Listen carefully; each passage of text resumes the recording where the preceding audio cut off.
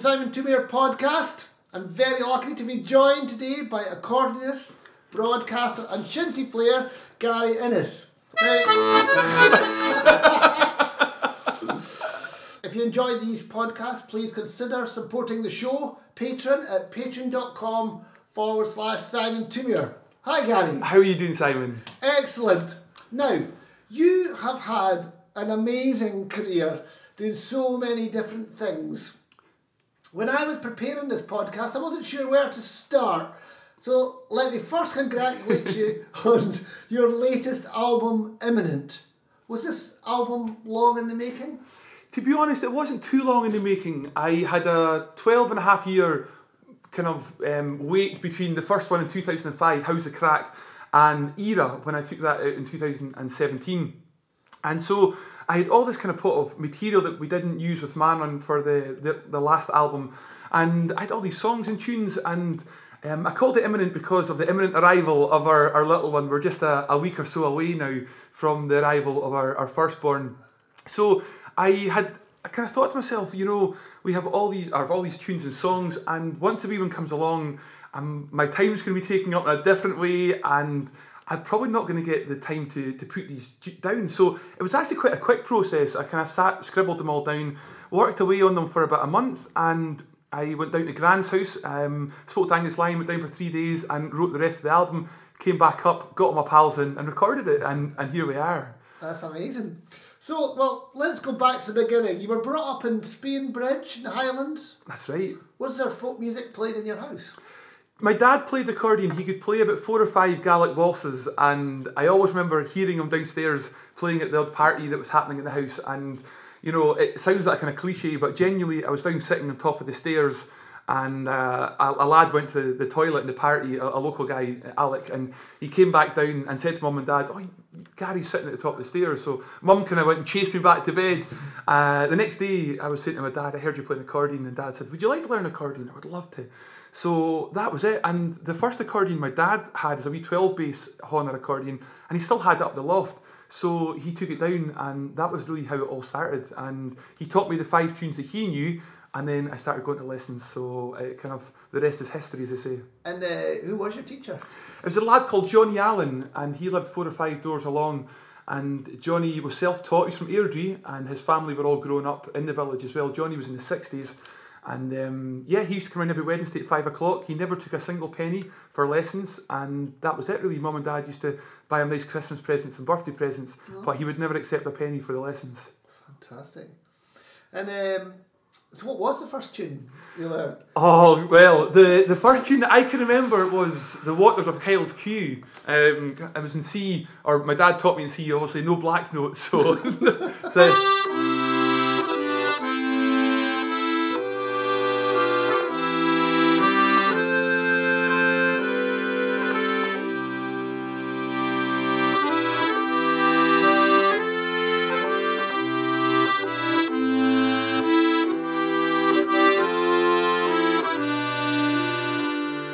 So a bonny wee tune. Yeah. It's a lovely song as well. The Waters of Kyle's Queue. It's an old song as well. So he used to sing away and play it, and I would try and play and he would sing. So it was great fun. Oh, fantastic. And so where did you get your first experience of performing? The first time I can remember performing, I was 9, and I joined a band called Ptarmigan. There was a lad in the village in his 30s, John McNichol, and he used to take us for keyboard, and his brother Duncan taught us the bagpipes, or chanter as it were at that point, and I went to Johnny for accordion lessons. But there was a few teenagers in the village that were learning guitars and pipes and drums and bass. So John had a band called Ptarmigan. Because he loved Capercaillie, he picked another bird in Scotland, so it was great. I was 9, and basically I was using my left hand with 1 finger and 3 fingers as the chord on the right hand, and we played in Corn Halls in Oban. There was kind of like a battle of the bands thing for high school bands and stuff, and John took us down and we performed, and that's the first time that I remember properly performing in public, so it was great fun. And was there a point when you kind of realised that you wanted to be a musician? Oh, always. From the very start, I realised that I always had this longing and real desire to be a musician. And it was really funny because when I grew up, I told my mum and dad from the start I want to play the box, want to play the accordion. And there was a bit of resistance there. My dad was always very good with it, and he was just like, well, let's see how you got on. But mum was very much, no, you'll get a job or a trade behind you, and then if you want to pursue music, that's fine. But, one day you might have a family and you'll need to rely on having some kind of, apprenticeship or, a trade behind you. And that was it. But so funny, I really fought against that. I was like, no, I want to play music, So I was the same. But my relatives used to say that, you could work in a record shop. Yeah, I think you'll always find something, but it was literally, when I look back, that was definitely a catalyst to help me really sort of push and, probably push myself even harder than probably some, because I wanted to prove to my mum and dad that I could do this. And what sort of styles were you learning? Because obviously on the new Imminent album, you've got that bit it's quite continental. Yeah, box playing. Yeah. I think growing up on the West Coast, you're basically sort of submerged in West Coast style music, and my dad loved accordion and fiddle clubs, so until I was about 14, 15, my real outlet in traditional music on the accordion was at the accordion and fiddle clubs. So it wasn't until the Face came to Lochaber and I started learning about some of the other musicians and other styles. I started listening to Wolfstones, Capercaillie, Silly Wizards and the likes, and I started listening to Donald Shaw's, Phil Cunningham's, and the lights of those accordion players and the styles and where they were taking it, that obviously my ears and mind were opened up to this. It doesn't have to be Bobby McLeod, kind of style, or Fergie McDonald. There is another world out there.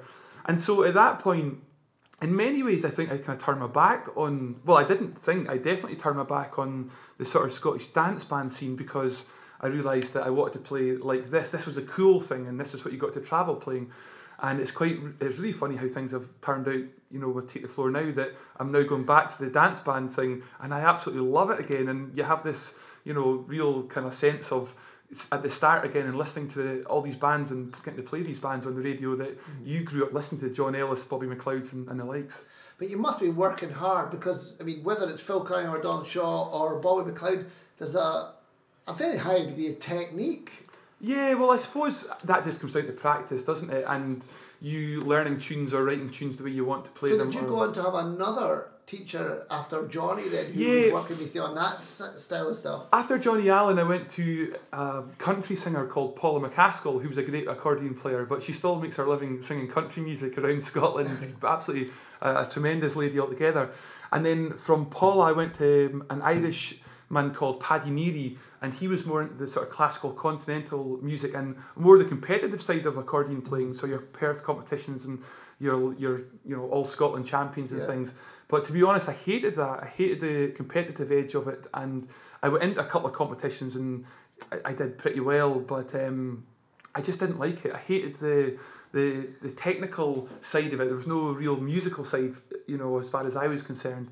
So I went to Paddy for about a year and a half, and then went to Neil Sinclair in Connell, who is the father of Sheila Sinclair, who is a great box player and pianist and accompanist. And Neil, again, took me back to the sort of the West Coast roots and traditions and pipe marches and stuff till I was about 16, 17, in which then I went to Thurso and did an HNC in music with Bobby Coggle and Nadie Harper and the like. So, and that was the last time that I had any tuition, but it was...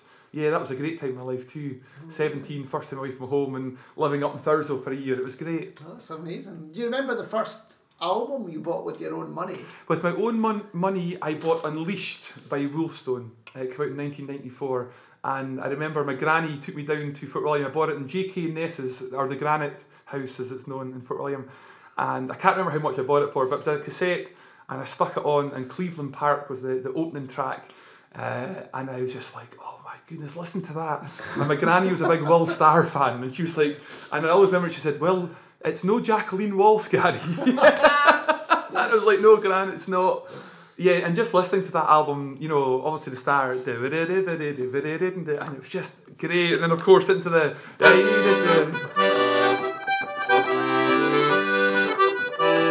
it's just the great memories, and the look of kind of my granny just horrified. So at this time you were also playing shinty, were you? I was, yeah. I mean, we grew up in the village, to be honest, from 4 or 5. The first thing you were given, sports-wise, was a shinty stick. There was no football or any other sport in the village, so if you didn't play shinty, you didn't play team sport. So really, it was a religion in the village. It really was. You played in the primary school, and at the weekends you went up and watched the local team play, and or travel about to watch them. So it was great, really, really good. Did you ever worry about like hurting your hands? Do you know, because I played shinty from such a young age, I never worried about it. And I have had my thumb broken and fingers broken and things, but you never really worried about it at the time. And I think because of that, that was the sort of key. If you did worry, you maybe wouldn't challenge as hard or go in, 100% committed, which that's when you picked up injuries. So I think if you didn't think about it and you just played the way you wanted to play and 100%, then injuries were very few and far between with the sport. So I was quite lucky that way. And was there a point where you noticed that you had a talent for that? For shinty? Yeah. Well, I think in my younger years, in primary level, I was really rubbish. I wasn't very good at all. But come high school, I became the sort of high school captain of the team and things like that, and then the Fort William under-17 captain, and then things kind of moved through from them. Joining the Scotland under-21 team at 17, I was quite young, so things like that. I suppose you kind of knew at that point that you felt that you certainly were adequate enough as the next player to hold that position. So it was an amazing time. I really look back and such fond memories of the sport. So in success at sort of both levels, because you won the Carrot Cup 5 times. That's right. You were Scotland captain. Yeah. Did you ever feel that you had to choose between music and shinty? Well, quite often you were choosing on different levels. So, for instance, you were away travelling with a band, or going back to my early 20s, I was just gigging really at weddings, ceilidhs, pubs. There was very few concerts at that point. So I was making a living playing music, but you were just running about the country playing at people's parties. So you used to get your shinty on a Saturday and then leave and drive to wherever and then throw up the PA and play. But then as Manrun started in 2010, the dynamic changed for me personally, I couldn't play the sport as much anymore because there were sound checks and there was international tours and travels and things. So it became a little bit more difficult. I mean, shinty, it's really funny, people ask me about do you think you're better at music or at shinty? And in the sort of the grand scheme of it, I was definitely better at shinty than I am at music, at being at the sort of top level for sure. But my passion, my love was always music. So shinty never ever took over from music. If there was a gig or there was a tour, there was something, I never didn't do it because of that. But on the flip side, I spent £320 getting a rib back from Lewis one day to play in the Camanachd Cup semi-final at 6 o'clock in the morning.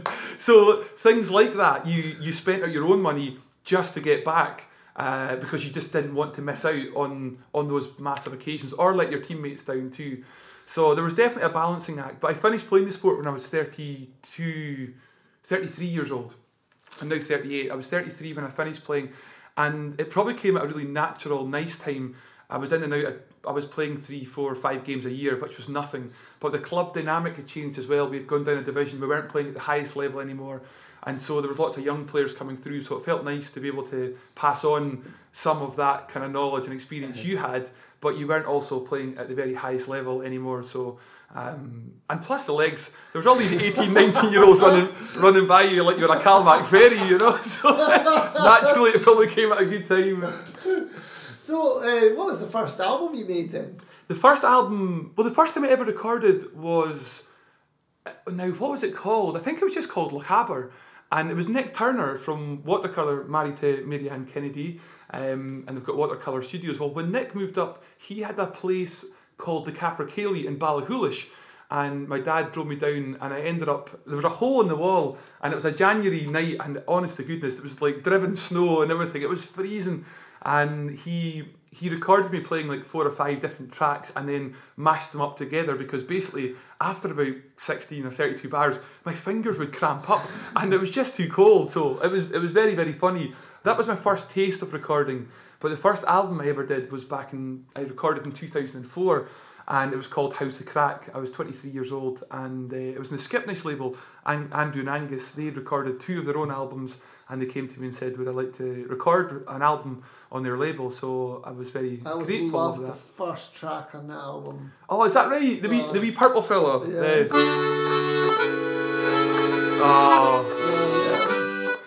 Well, that's a story in itself, the wee purple fella. I remember when I came to Glasgow, and So, cause people quite often ask how the music thing started for you in Glasgow, and I came down. I was working as a labourer in Cambuslang for a year and a half. I was helping build the new Speenbridge Primary School. I went to Kilmaneevig Primary, and the Speenbridge actually got its own school built in the heart of the village called Speenbridge Primary School now.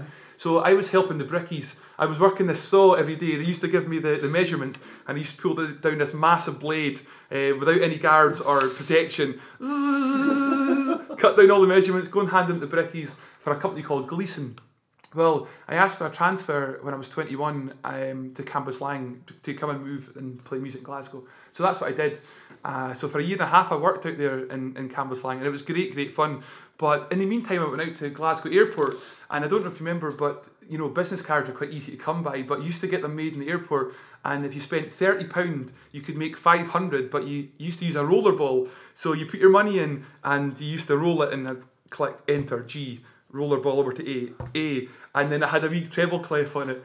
And over about 4 or 5 months I went round every single pub and club in Glasgow and handed out these business cards.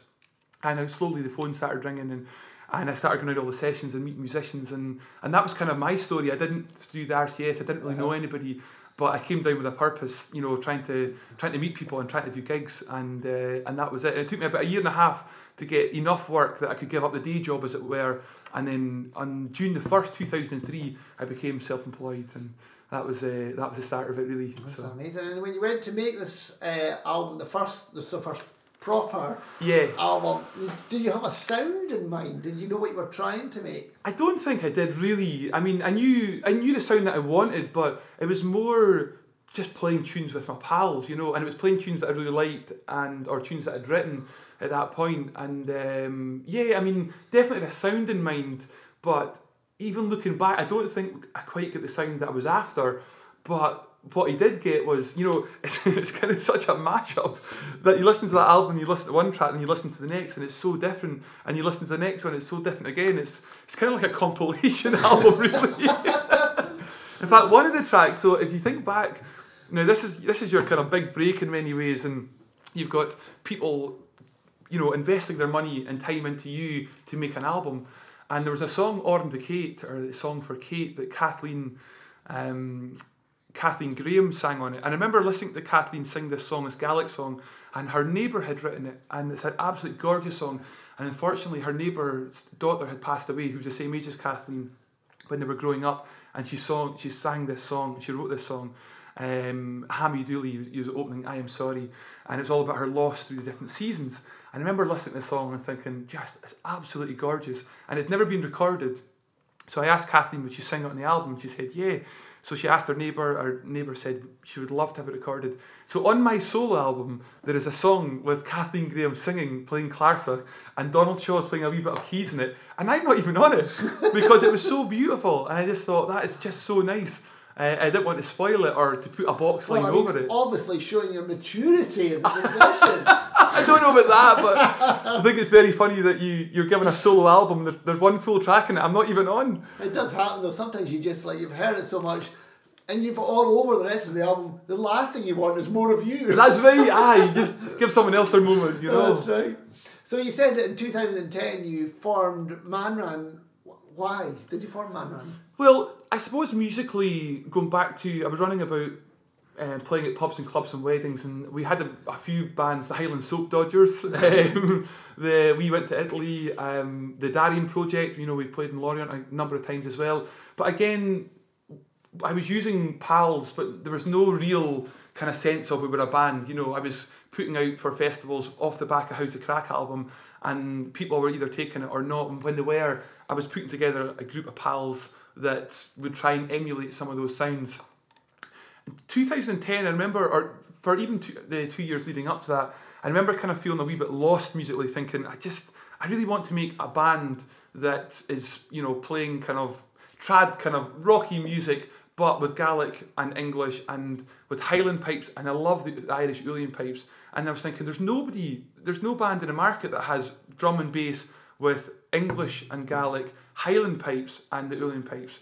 So I spoke to my musical compadre, Mr. Ewan Henderson, and I said this, look, this is what I would love to do.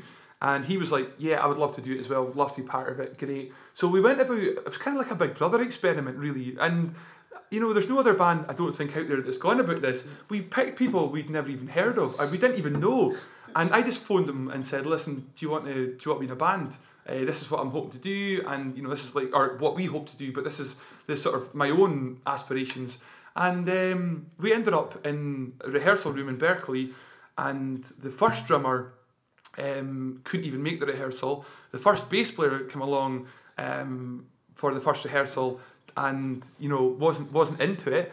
And so then we went to two other people, and we ended up with Ross Saunders and Scott Mackay, who we hadn't met. They came, we met, we had a blast, and off we went. So 6 months later, again thinking, how do you get up the pecking order a little bit quicker than, you know, waiting 3-4 years before you start doing hip kilts and all the likes? And it's like, why don't we try and be the first band of the 21st century to release a Gaelic song, and we can try and release it into the UK top 40, you know. So the band was 6 months old.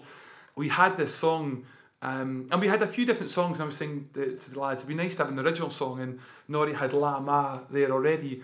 So I spoke to Callum Malcolm and spoke to Phil Cunningham and Stuart Hamilton at Castle Sound, and we all went down, and we just kind of, they did their thing, their magic over the top of it, and we put out La Ma on the 17th of January 2011. We had a Celtic Connection show.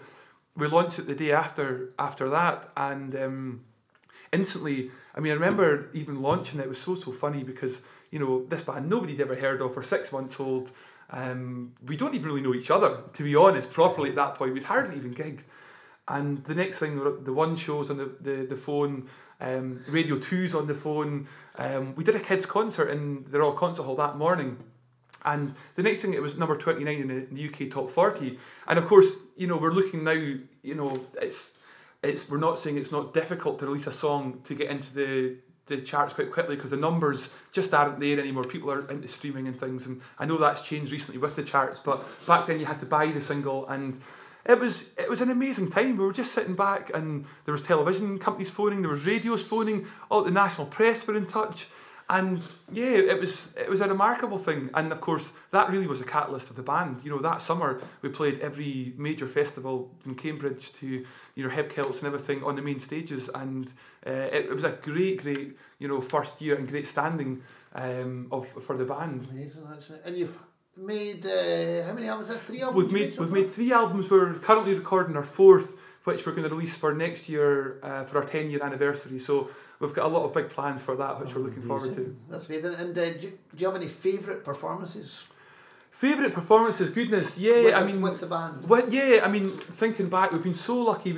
We've done special performances for the London Olympics. We were in South Korea for kind of one-off performances as well. We've, you know, tours of America were always great. The band are currently in Australia for a month. You know, I remember the first time I ever played Australia was incredible. But I think one of my favourite was, we were very fortunate to be asked by Runrig to join them on their 40th anniversary show, and we were up in Muir of Ord in front of 20,000 people, and that year the BBC Alba did a documentary on us, A Year in the Life of Manran, and it can still be found on YouTube, and BBC Alba quite often put it out, and it's a great wee insight into that time of our life as well.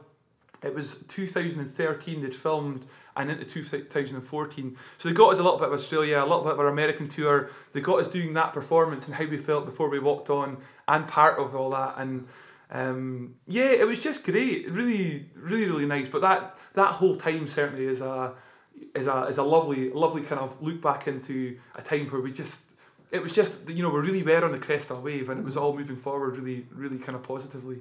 And of course, well, it never stopped there, because in 2016 you took over from the legendary Robbie Shepherd on Take the Floor. That was a really funny one. It was quite, very daunting, to be honest, but the opportunity came around. I presented Travelling Folk a couple of times before that, and the same producer, Jennifer Cruikshank, had asked me to present Take the Floor, because Robbie's away on holiday a couple of times, and I didn't manage, unfortunately.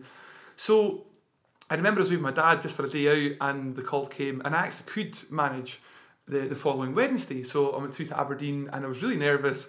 Did it, and then Jennifer said, "That was great, you know, we enjoyed that. And listen, how would you manage next Wednesday?" Again, Robbie's actually off for 2 weeks, we didn't want to put the pressure on you, but, and obviously if you were terrible, we'd get somebody else. But if you didn't mind, would you come back next Wednesday? So I went back the following Wednesday, and then they said, look, Robbie is looking to retire this year. He's turning 80. He's hanging up his headphones and his microphone, and he's looking to step back.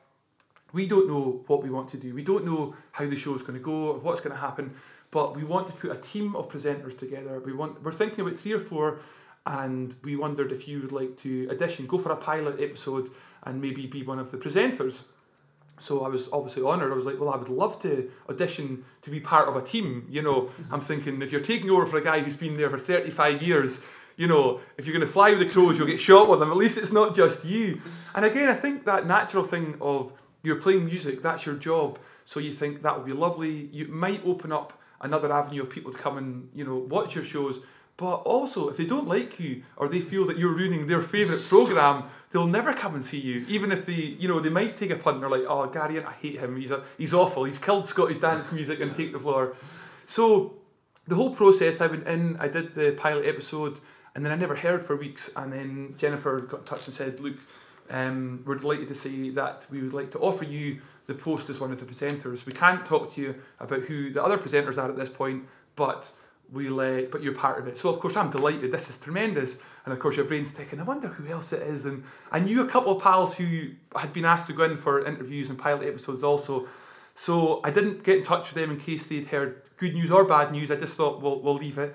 And then they asked me to come for a meeting to meet the team. And I went into a room and it was just myself. And I kind of looked round and I said, where are the rest? And they said, it's just you. And I'm like, oh no. And then I did lose sleep about it. I was thinking, this is a wonderful opportunity, but it really could end badly, Did you have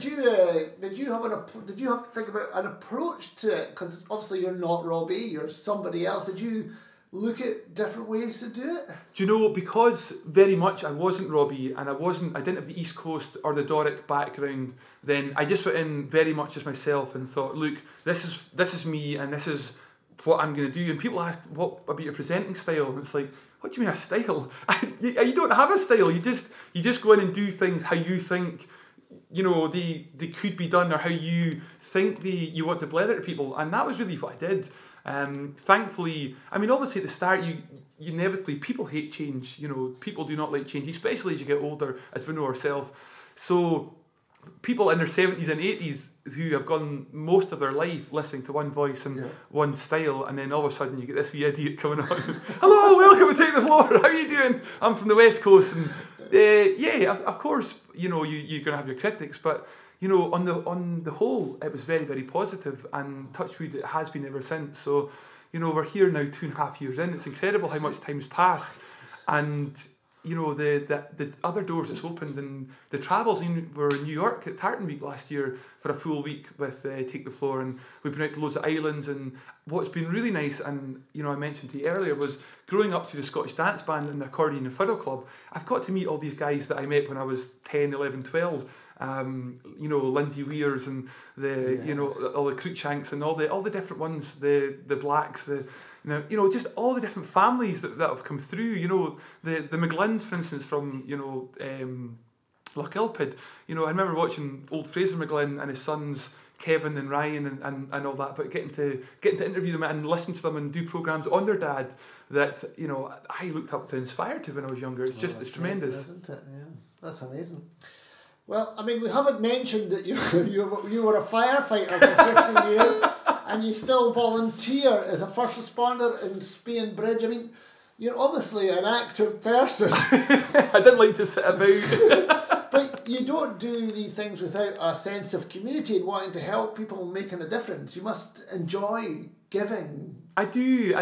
I do. I get a huge sense of pride, I suppose, and I really enjoy helping people. I do love that, and it sounds like a cliche, but I get a lot personally from helping people, and whether it be in music or just whatever in life, what hand with, moving boxes, needing a lift. I enjoy helping people.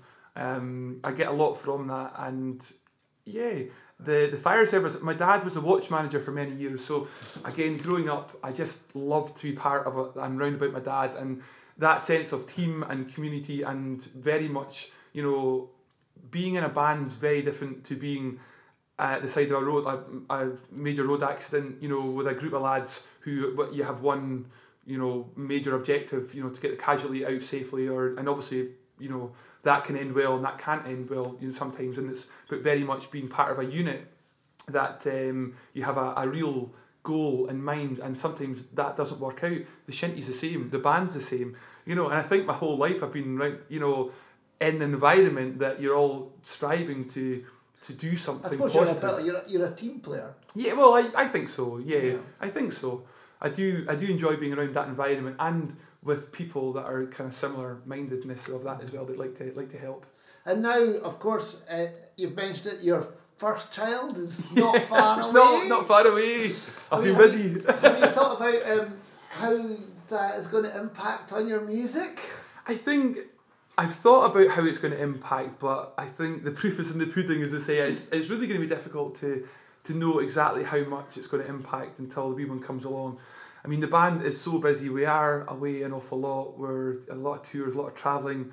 I look ahead to the end of the year, for instance, and I'm away for nearly 6 weeks in Germany with the band, and I think, how am I going to get on away from the wee one for 6 weeks, you know? How's Hannah going to get on with that as well? And I think we're just not going to know until we come along, but there are going to be sacrifices made for, you know, Hannah's self-employed, she's got her own company, and she, you know, promotes music festivals and musicians and artists and things, and, you know, she is so supportive, and she understands, you know, that I have to go away and play and do my thing, but I also understand that she's got her own business to run, and she's got wages to pay for other employees as well, so she needs to be able to do her thing. So there is going to be, again, back to that team, we're going to have to look at it and assess it and try and, you know, get family, you know, we both come from such supportive families, which we're very, very fortunate, who will stand up to the mark and help us in any way they can. So we'll definitely need their help along this mad journey too, but in terms of how it's going to impact, I just can't answer that just now because I just don't know. Oh, that's great. Well, it's one of the most exciting things that'll ever happen to you anyway, I know that. Yeah, I'm so excited about it. Mm-hmm. Well, that's great, Gary. Well, we're going to finish this podcast with a tune.